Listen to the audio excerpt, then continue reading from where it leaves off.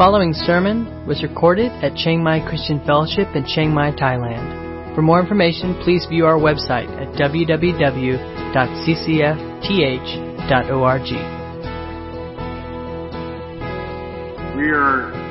We finished Matthew, and we are embarking on a short kind of mini-series on, we're calling Why Church? Why Church? Why do we do church? Why do we show up on Sunday mornings and do this thing called church? What's its purpose and what is our specific part? And one of the reasons we're doing this, we try to do this every year or so, just to help explain kind of who we are as CCF. But it's also true that as I've lived here now 19 plus years, there's nothing that's been more confusing for people than answering this question. Why church, right? A lot of people come here to do ministry and serve in Thailand, and I've heard this just over and over again. I just don't quite know what to do with church, right? How I engage with it. So it's good to remind ourselves once in a while what Scripture teaches and tells us about the church and our place in it. And it's interesting, we live in an age and a time that is extremely consumer-driven, right? And by that I mean the whole world lives on marketing, and the world economy is driven by it, and really the whole world functions. The whole global thing happens on this idea of consumerism. And what that means is, you don't know it, but you need lots of stuff, right? You need just the right toothpaste, you need just the right makeup, you need just the right perfume, you need just the right clothes. And you can't be a happy person unless you are brushing your teeth with the right toothpaste, right? So let's see how many happy people are out there. Did you use the right toothpaste, right? Well, that's consumerism. And unfortunately, it's affected the church a lot. And we live in a church that's been very impacted by this consumer mentality. And so churches have really been pressured to providing services to customers, right? So it's not about us as the body of Christ. It's about churches who are kind of businesses providing services that they market to customers. And you sitting out there are the customer, and churches are trying to satisfy you with what you want, what you think you need, right? It's all about giving people what they want. And of course in the world there's lots of options, so if people don't get what they want in this church, they'll go to the next one until they find a church that gives them what they want. And so churches have become all about coffee bars, and I'm all for coffee, don't get me wrong, but like I know a church in my home country that spent $1 million redoing their lobby so they could have a better coffee bar, right? And that's kind of what drives churches these days. It's all about elaborate stages and stage productions and professional, and I would also say loud worship bands that put on a concert and a show and themed children's programs, right? I mean, there's churches that actually have Disney-themed Sunday school. Like, how's that for an oxymoron or a paradox or something, right? And it's all designed to give the consumer the experience they're looking for.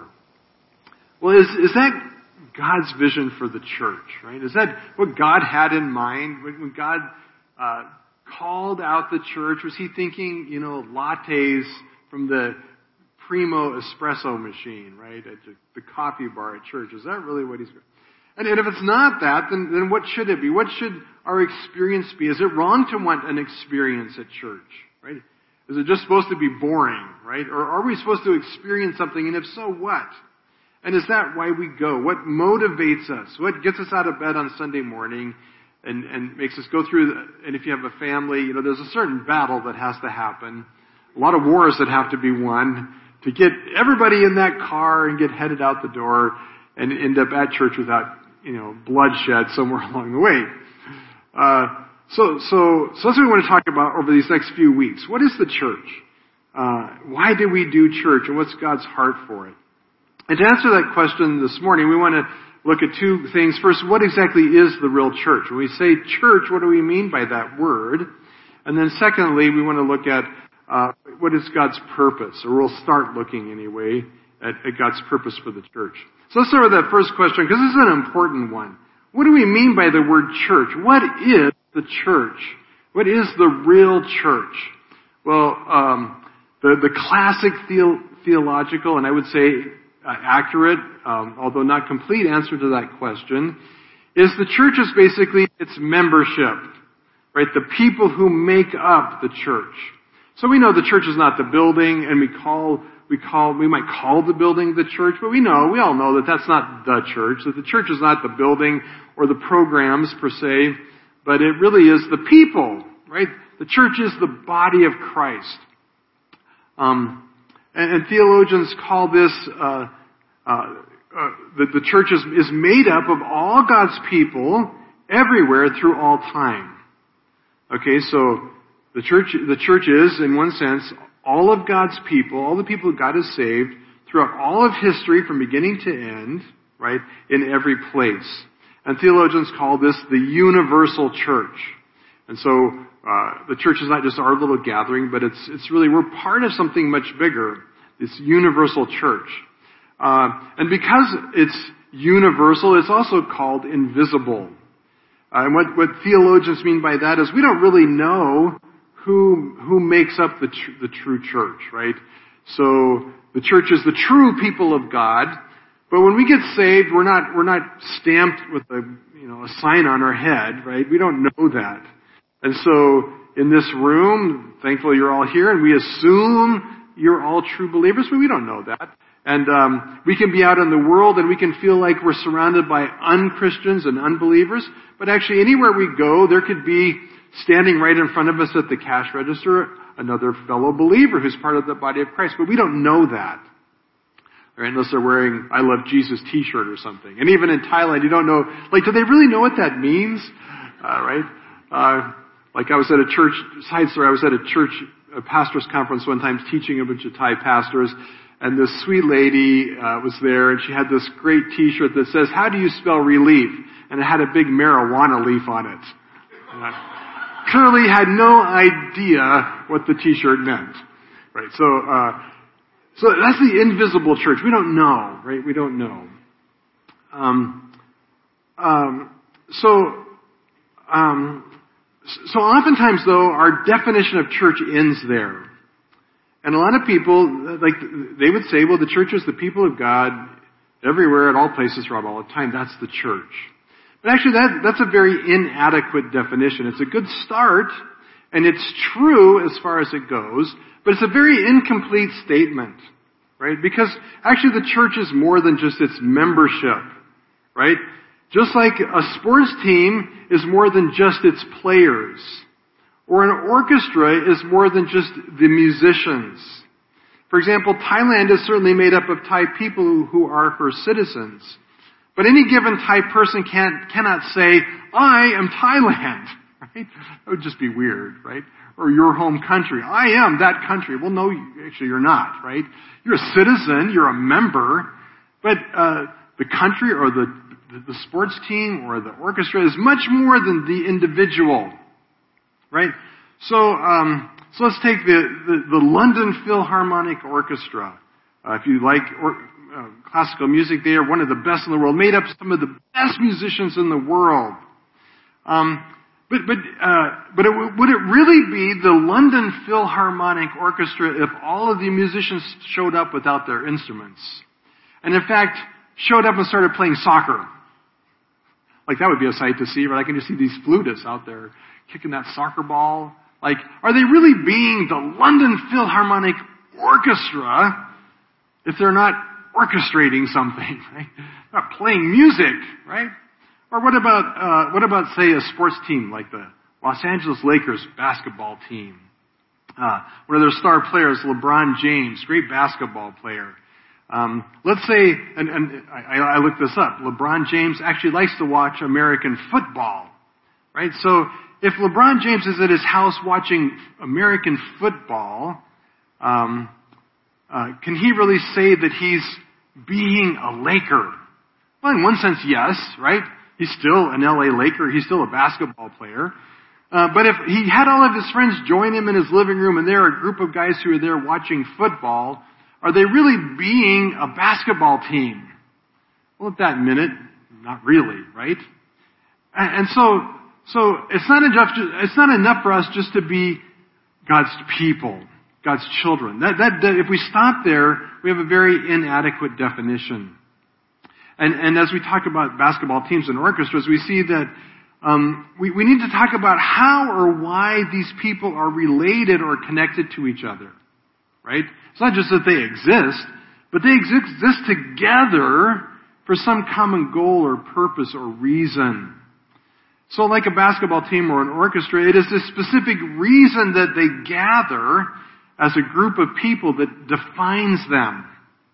Right? So you cannot have a definition of the church that does not talk about your reason for being a people together. And that highlights another important point. The church is not just a bunch of individual believers scattered all over who are God's people, right? An important part of the very definition church is seen in the meaning of the word church. So we go to the Greek, we get out our little Greek lexicon, and the Greek word for church is what? All you Greek scholars, ekklesia, right? Ekklesia. And ekklesia is an interesting Greek word that can mean several things, but as it's used in the New Testament, it primarily means a gathering or an assembly. Right? So church by its very word is a gathering. Right? So yeah, the church is universal. It's everywhere, all over the place. But it really starts to be the church only when it's gathered. Right? When you come together. So this morning we came together, so we're really being the church, right? If you're up in the mountains all by yourself, you are not the church at that moment. Now yes, you're a member, right? But just like LeBron watching football on his couch at home, he's not really being a basketball player at that moment, right? He fulfills his purpose as part of the LA Lakers team when he shows up with the ball on the basketball court, when he makes it to the game. So the church, so we could add to our definition a little bit. The church is the people of God gathered together, right? It is the people of God gathered, assembled. And this isn't just a New Testament idea. It really comes out of the Old Testament. And in the Greek translation of the Old Testament, this word ekklesia is used often to speak of the Israelites assembled together. So theologian Wayne Grudem says this. He says, this process whereby Christ builds the church is just a continuation of the pattern established by God in the Old Testament, whereby He called people to Himself to be a worshiping assembly before Him. Right? A worshiping assembly before Him. There are several indications in the Old Testament that God thought of His people as a church, a people assembled for the purpose of worshiping God. And one of those examples is Deuteronomy 4:10. And we read, it says, how on the day that you stood before the Lord your God at Horeb, the Lord said to me, gather, there's that word, ekklesia, gather the people to me, that I may let them hear my word, so that they may learn to fear me all the days they live on earth, and so they may teach their children. And in fact, even in the New Testament writers and speakers speak of the Old Testament as a church. Now, and I won't go into all the theological reasons for this. It has a lot to do with the failed theology of dispensationalism. If you're in dispensationalism, I'm sorry, but you're off. But that theology has had influence even in the translation of Scripture.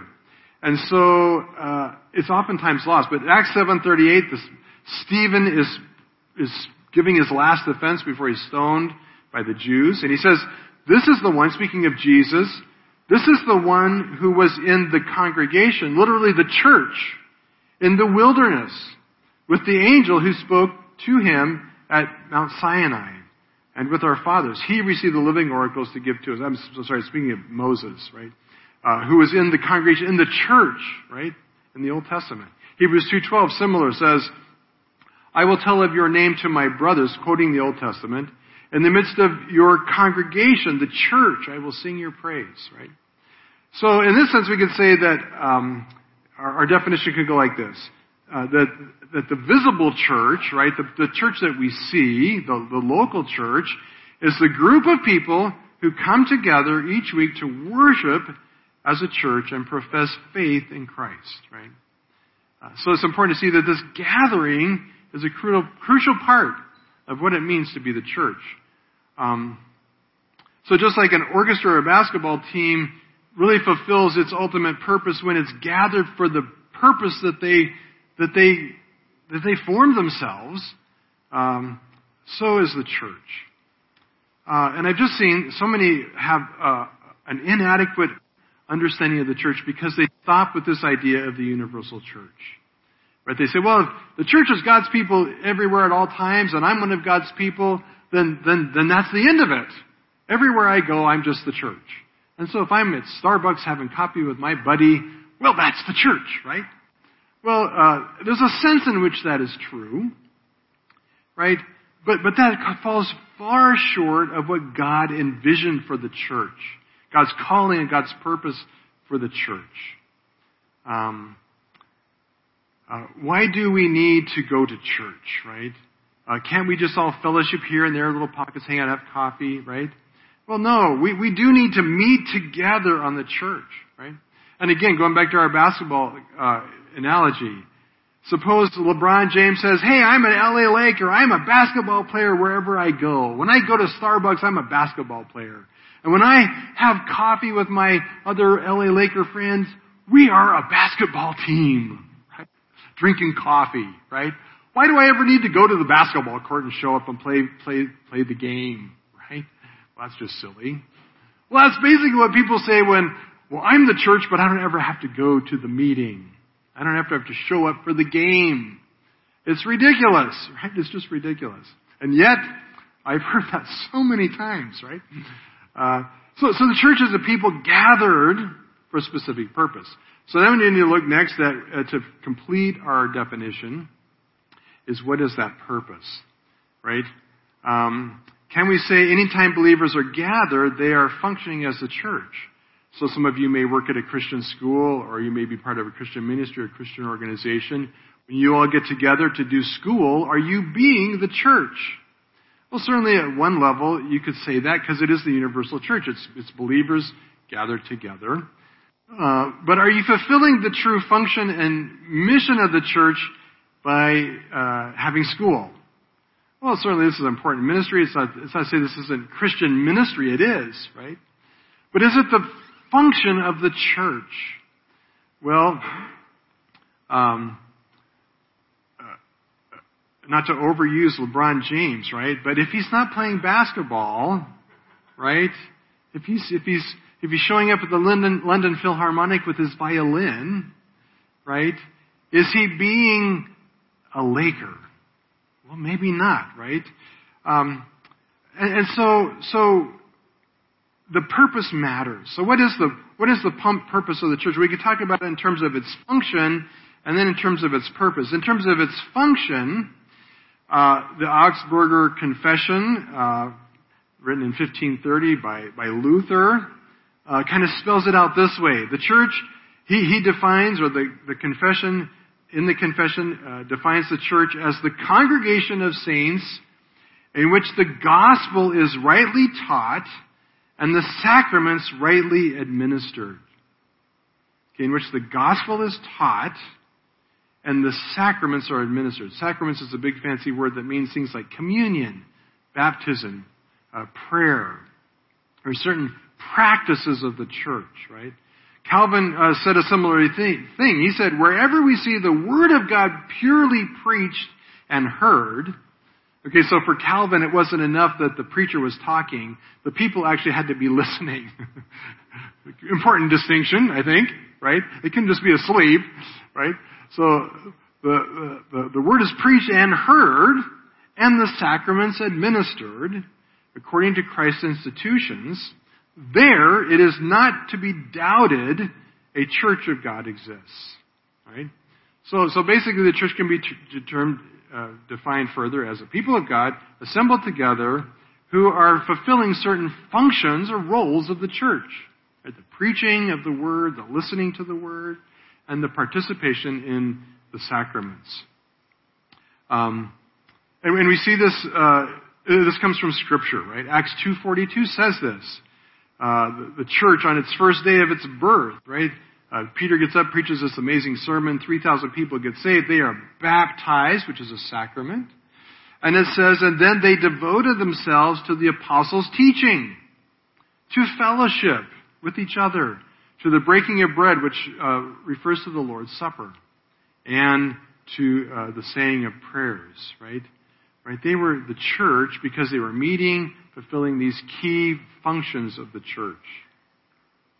So these are the activities. So any group or organization that meets as a group of Christians who are fulfilling these functions, we would call that a church. Now, is a school, a Christian school, a church? Well, is a Christian school baptizing people? Well, probably not, right? Are they offering the Lord's Supper regularly? Well, maybe not, right? So they're not really functioning like a church. Now, if they start doing those things, so a home Bible study starts doing those things, right? They are functioning. They are a church, right? They don't need to have a denomination or a label or a covering. If they're preaching the word and they are carrying out the sacraments together, they are functioning as a church, right? So these are the activities, but an important question still remains: why do we do these activities? Right? And that relates more to the driving purpose of the church. Why do we preach the word? Do we preach the word just because, well, that's what my father did, and that's what my grandfather did, and that's what his father did, so we just do it because they did it, right? Or do we actually know why we do it? Do we have some reason for preaching the word? Do we have some reason for celebrating the Lord's Supper? Or for singing praise and worship songs? Well, that brings us really to the realm of the purpose of the church. And we're not going to look at all the purpose of the church today. We're going to look at one. But there are primarily three. This list is not inspired per se. Some may have a list of 4. There could be more or less. But in general, at CCF, we've named 3 things that we consider to be the core purpose of why we gather. And they are, as we say often, love God, love people, build His kingdom. Have you ever heard that? Hopefully. It's kind of our thing. Love God, love people, build His kingdom. We gather as a goal to be doing these 3 things. So we love God. And our statement says, our kind of mission statement says, we have been created to glorify God and enjoy Him forever. At CCF, we believe we accomplish this purpose as we love God by joyfully celebrating the majesty of God and the glorious gospel of Christ. Right? And we talk about loving people. And loving people is helping them discover a life of joy together. Right? And we talk about building His kingdom corporately, building His kingdom by equipping every believer for effective ministry in their home, the church, and the world. Right? Now, we realized there was one problem with our slogan, love God, love people, and build His kingdom. And that was that these 3 things are great, but they're things that we could all do individually. And we should be, right? We should individually be loving God. I should, as a person, be loving my neighbor. I should be personally involved in the ministry of building God's kingdom, extending the kingdom. So we thought, well, what does it mean to do that as the gathered people? What does it mean to do that corporately or as the body of Christ, as a local fellowship of believers? So we added some words, all com words, right? Com. And com is a Latin or Greek root that has the idea of doing something together or with. So he said, loving God is ultimately the function when we gather together corporately of communion together with God. And we're going to talk about that more today. Next week we're going to talk about loving people through community, right? That I don't just love people as a solo effort, but I do it in community as a collaborative effort with others. And then finally, build His kingdom we do corporately through commission. Or I would say co-mission, right? We're doing ministry together as part of the body of Christ. So we're going to look at those next week. But today we want to look dig in a little more deeply into how do we love God corporately through communion with God? What does that really mean? To worship God, to glorify God, to love God corporately together through communion with God. Well, essentially this means two things. And the two things together, we hope, leads to a third thing. Okay, so the first thing is this. It means proclamation. We saw all that already. One of the functions of the church is to proclaim the Word of God.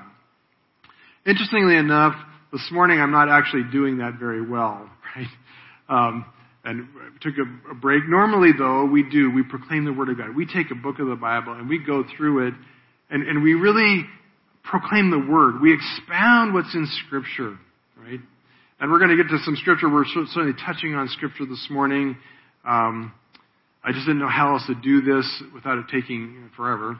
But we really have this focus where we proclaim the Word. And God has revealed Himself primarily through Scriptures, through His Word. And it's an amazing gift that God has made known to us something of who He is through His Word. Right? In these pages, it opens up to us a vision of who God is and what He is like. His greatest revelation is actually in Jesus.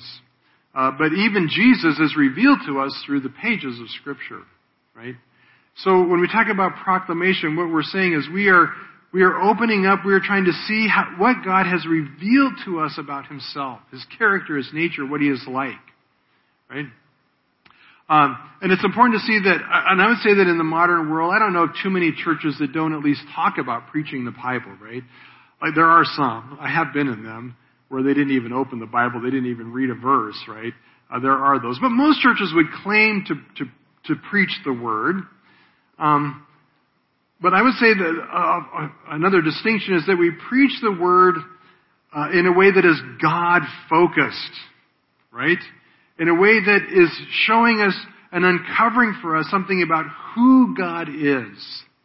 And the sad reality is that in the modern church, in the modern age, because we are so consumer-driven, a lot of church is really very me-driven, right? And a lot of the preaching is, 10 steps to having a better business, 10 steps to being more successful in this, 5 steps to a better marriage, right? It's all about how I can get some little tidbits of wisdom to make my life go better. And yeah, they're preaching the Word, but they're not preaching the Word in order to uncover, to pull back the curtain, as it were, to see the glory and wonder and majesty of God. So when we talk about proclamation, we're talking about proclaiming the Word in a way that reveals something of God's character and nature. Speaking of this kind of consumer-driven teaching of the Word, Paul warns Timothy in 2 Timothy 4:3 with these words. He says, "For the time is coming," and I would say is here, "when people will not endure sound teaching, but having itching ears, they will accumulate for themselves teachers to suit their own passions." Right? Their own interests, their own, what I want, right? We have a word for that today. It's called being relevant, right? Like if churches aren't relevant, if preaching's not relevant, I'm going to a different church, right? I dare you to show me one verse in Scripture where it says preaching is supposed to be relevant. Meaning it's all supposed to be about you, right? You show me that verse. I would love to see it, right? Paul says they've been, with itching ears, tickling ears, they've accumulated teachers to suit their own passions. Because they cannot endure sound teaching. That is, proclamation of the Word that's focused on the character and being of God. Right? That is why we gather, right? To hear the proclamation of God's Word in a way that helps us see a vision of who He is, what He is like. To pull back that curtain, as I said, and get a glimpse of God in all His glory and splendor and majesty.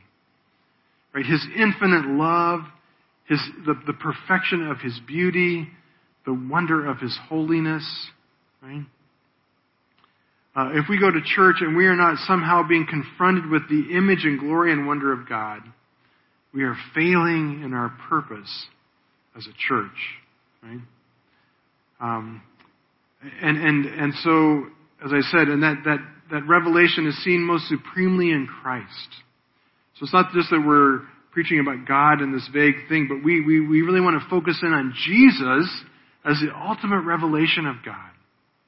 So Paul says in Colossians 1:27 through 29, he says, to them, that is to the Gentiles, God has chose to make known how great among the Gentiles are the riches of the glory of this mystery, which is Christ in you, the hope of glory. Him we proclaim, warning everyone and teaching everyone with all wisdom, that we may present everyone mature in Christ. And Paul says, for this I toil, struggling with all his energy that he powerfully works within me. Him we proclaim. Christ we proclaim. I was in a church once.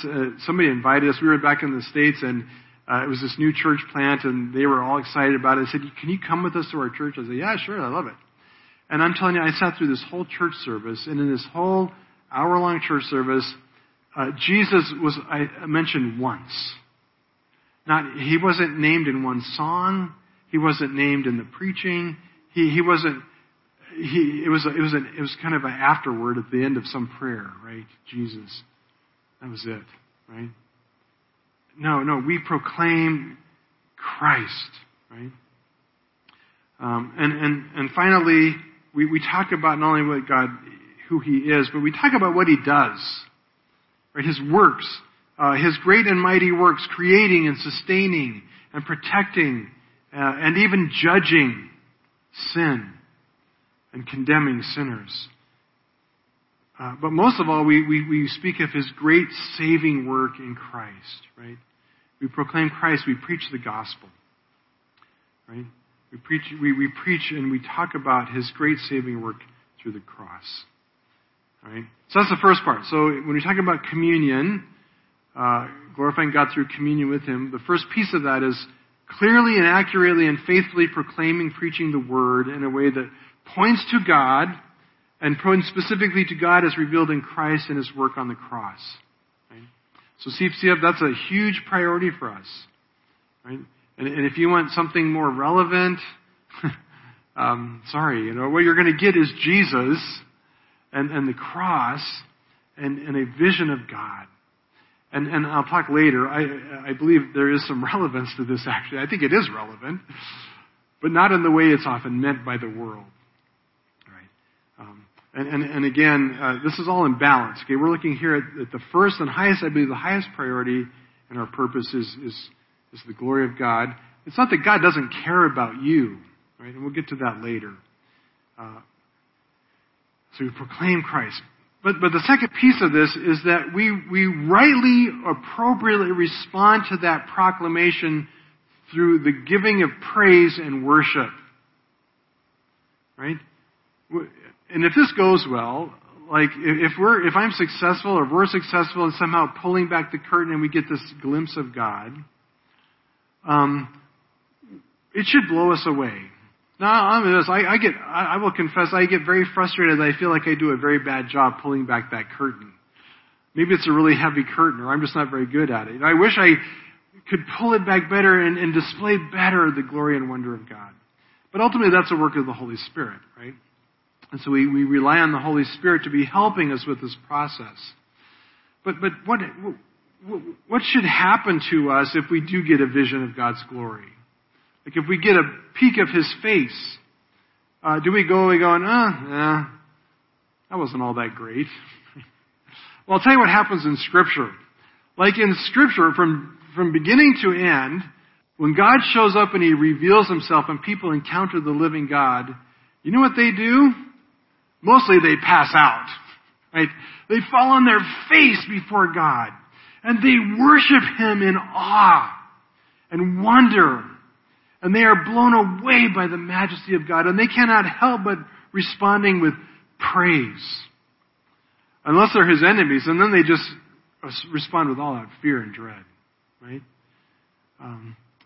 And that's what we want to happen. We gather, and we hope that as we somehow see some vision of God and his glory in Christ and the cross, that we are moved to worship him in praise as the right response of beholding his glory and his love for us and his work on our behalf. Right?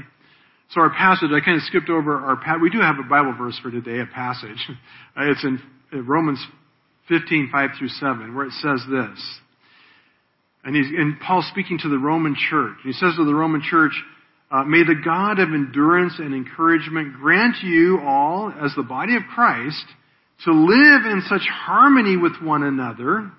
Okay, so that's that coming together in unity and oneness as a people of God. Such harmony with one another in accord with Christ Jesus, that together you may with one voice glorify the God and Father of our Lord Jesus Christ. Therefore welcome one another or accept one another.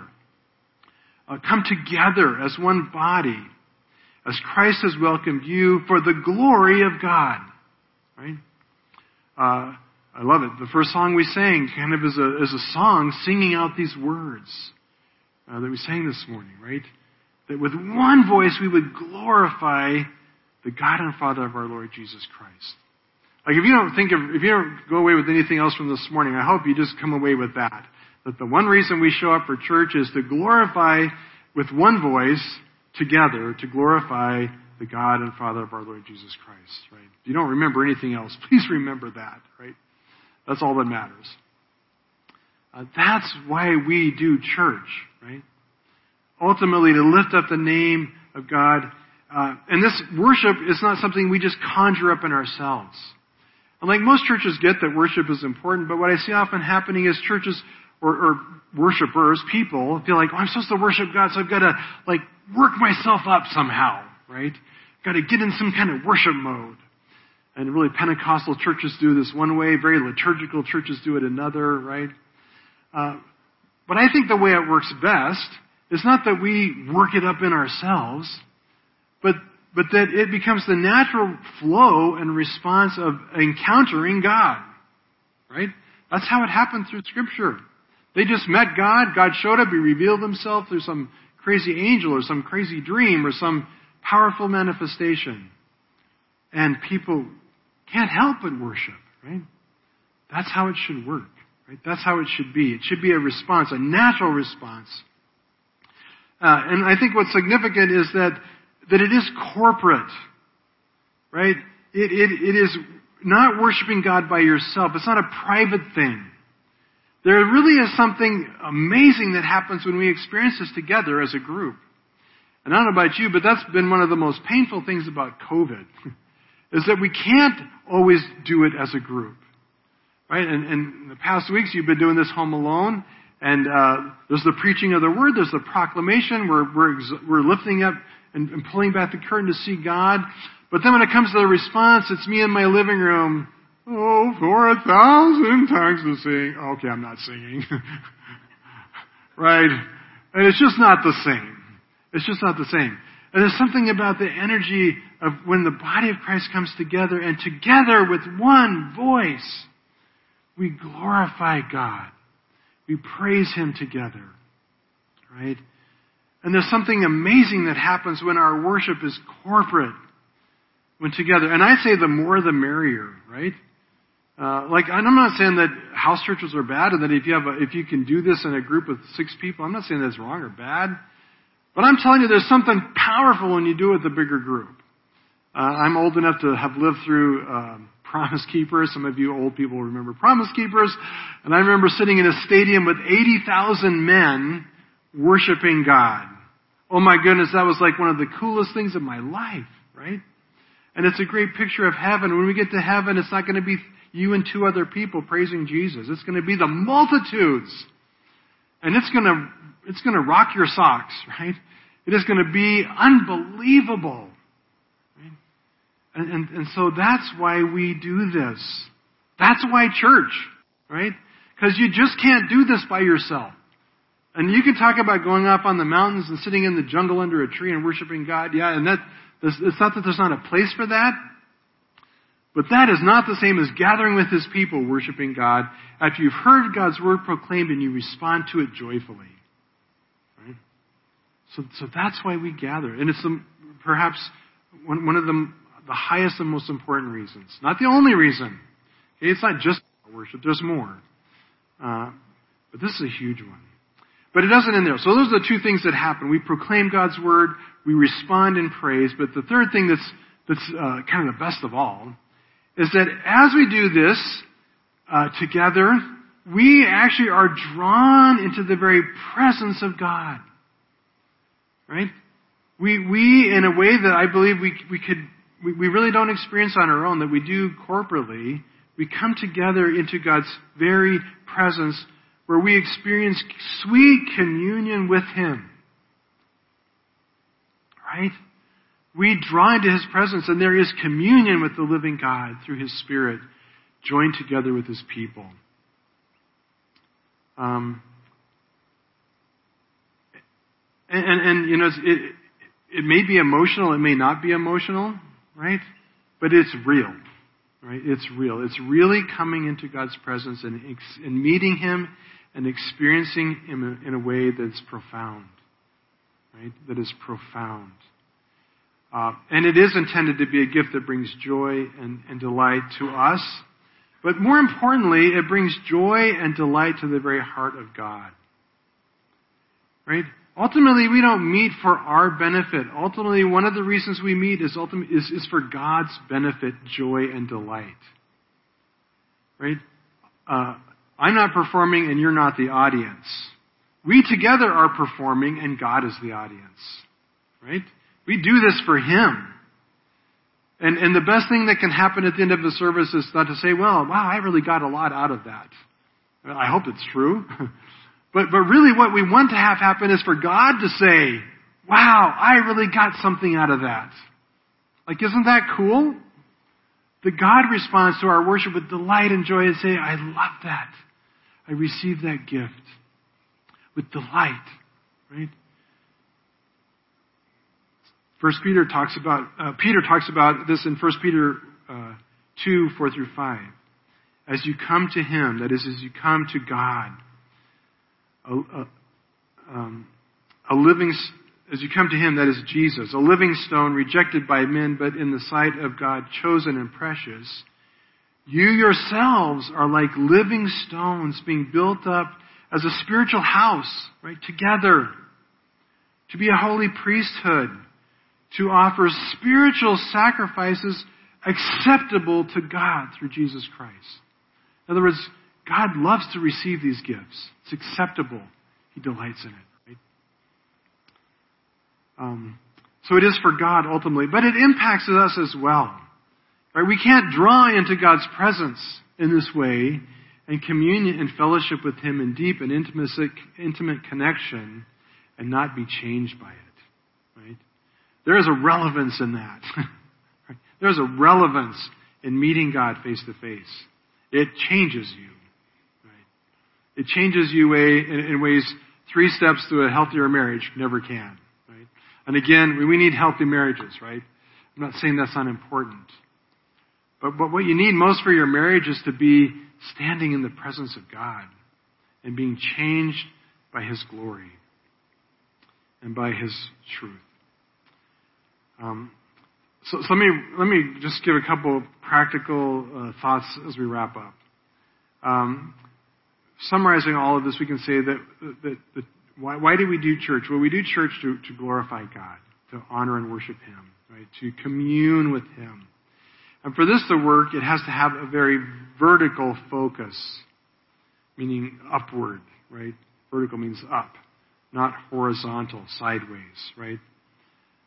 Because it is not to be me-focused, but God-focused.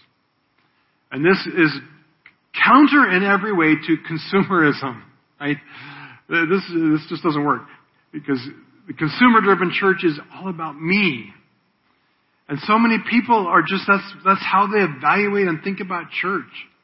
But it can't work that way if we're truly the church. It has to be God-focused. Why church? Because of God.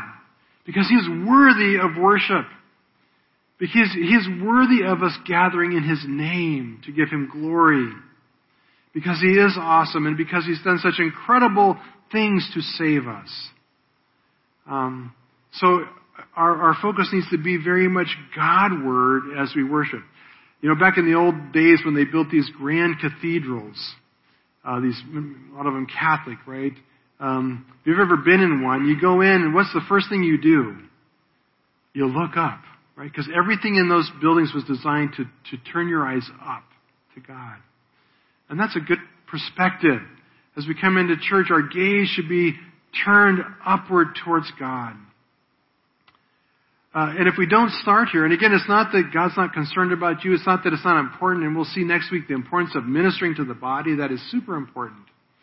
But if we don't start here by gazing up first, then it easily slips into being all about me.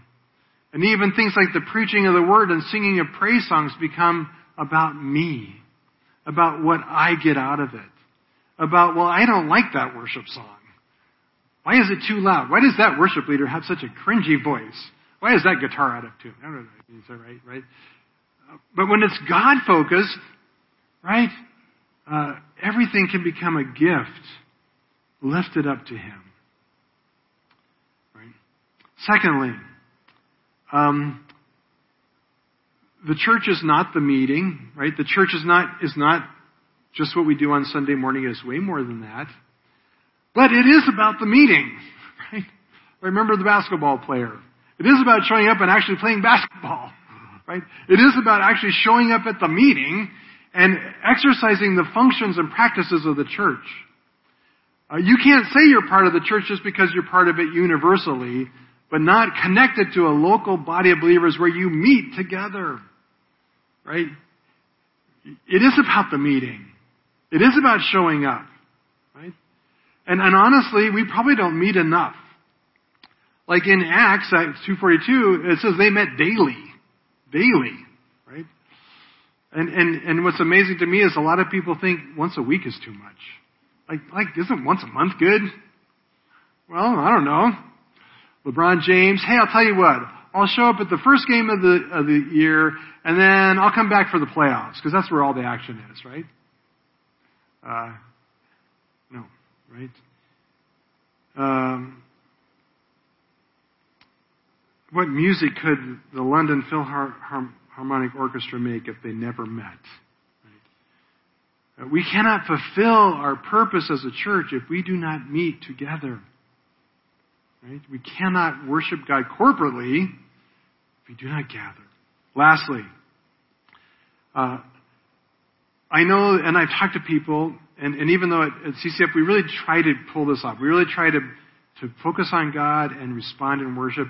And yet I'm amazed how many times I talk to people who've been coming to our church for a long time, and they're like, and they'll tell me. Some of them are friends enough to tell me, I think your church is okay. I was like, wow, like what are you missing? How do you miss this, right? Because sometimes I'm just moved to tears by your singing, by your worship, right? And I'm like, how can you be so, like, how do you miss that, right?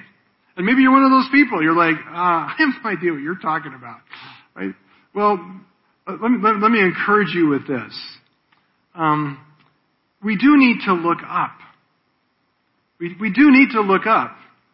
Like if we walk into the room and we never look up and our focus is never turned Godward, we will miss it. We will miss it. I remember many years ago when I was doing backpack trips and taking high school kids out in the mountains, one of the most amazing experiences I've had in my life. We were on this very high mountain, way above the trees, and it was far, far from any light. And it was a moonless night. We're out one night, so high we couldn't even have a campfire, couldn't have firewood, and so it was dark. And we went out on this hillside just to look at the stars with these kids. And we're laying there, had all our sleeping bags because it was cold, and looking at the stars. And all of a sudden, from one side of the sky to the other, this meteor just blazes across the sky. I thought it was like the end of the world. I mean, it was bright. Like I thought some plane was crashing. And it lit up the whole sky. And the kids we were just all stunned. We're like, oh my goodness, what was that? And we're laying there, and a few more minutes, another one comes across the sky. And I didn't know it, but come to find out there was some meteor shower. And they weren't frequent. You know, we had to wait. It was like sometimes 5, 6, 7 minutes. You had to wait almost long enough. It was like, it's over. And then boom, another one would come blazing across the sky. And it was so spectacular that every time the kids would just erupt with cheers. It was like a football game. They were just, wow, that was so awesome. Cheer and yell and scream, right? It was awesome, right? Well, after the week was over and we went home, I had several conversations with people, and I said, did you see those meteorites? And they're like, what? What are you talking about? And I couldn't find one person who had seen it. I was starting to think, man, maybe we made it up, right? But it's a sad reality is that we saw it because we were looking up. We were away from the distraction of bright lights, but everybody else, what were they doing? Well, they were watching TV. Right? And they had missed this incredible display because their eyes were not turned upward. And you know, I think so many times people come into church and there's this amazing display of God's glory that the Holy Spirit does. Not I do, not the worship. It's what the Holy Spirit does. And they miss it because they aren't looking up. Right? They're so looking at themselves. They're so distracted by their own problems and their own worries. They're so distracted by what they're going to get out of it and how it's going to be relevant for them. And they walk out of the service and they missed it. Right? They missed it. So the writer of Hebrews, let me close with this passage. The writer of Hebrews writes it this way in Hebrews 12:22.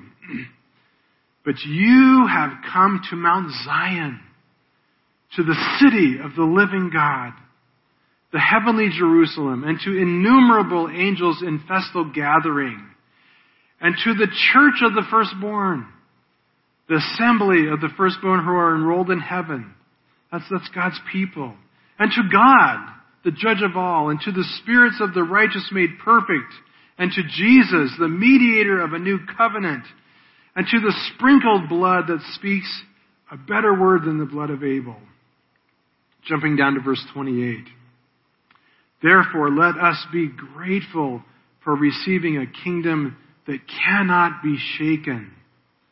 And thus let us offer to God acceptable worship with reverence and awe. For our God is a consuming fire. Let's pray.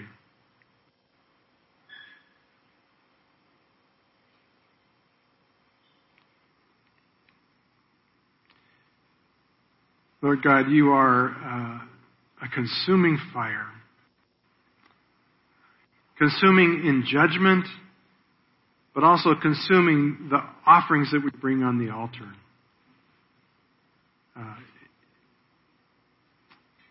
Lord, you are full of majesty and glory. You are creator of the universe. You are full of wisdom and knowledge beyond what we can even begin to comprehend.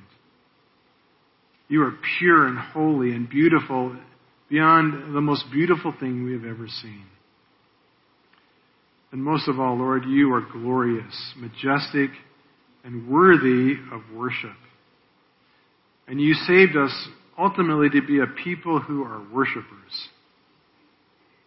Who have the privilege and joy of beholding all that you are, and who have the capacity to understand it and respond in worship.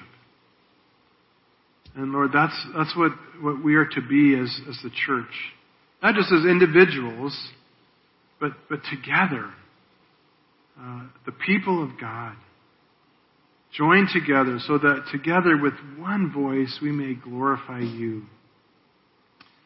And Lord, we pray that you would forgive us where we've missed all that because our gaze has been down on this earth and not lifted up to you. Lord, help us and forgive us where sin and the cares of this world and the worries of this life have so consumed us, where consumerism has so distracted us that we fail to behold what you are doing right in our very midst. Lord, forgive us and humble us. And Lord, help us to turn our eyes upward and there to see the wonder of your glory, which is so much greater than all of our problems. And there to meet you, and ultimately, through worship, to fellowship with you, to come into your presence and be with you. And Lord, we want to do that even now as we worship, as we celebrate the Lord's Supper together. Lord, we want to be very present at the Lord's table with you, Lord Jesus, meeting with you as your body, as your people. So help us to do that, we pray, by your Spirit. And we thank you in Jesus' name. Amen. You've been listening to a sermon recorded at Chiang Mai Christian Fellowship in Chiang Mai, Thailand. For more information, please view our website at www.ccfth.org.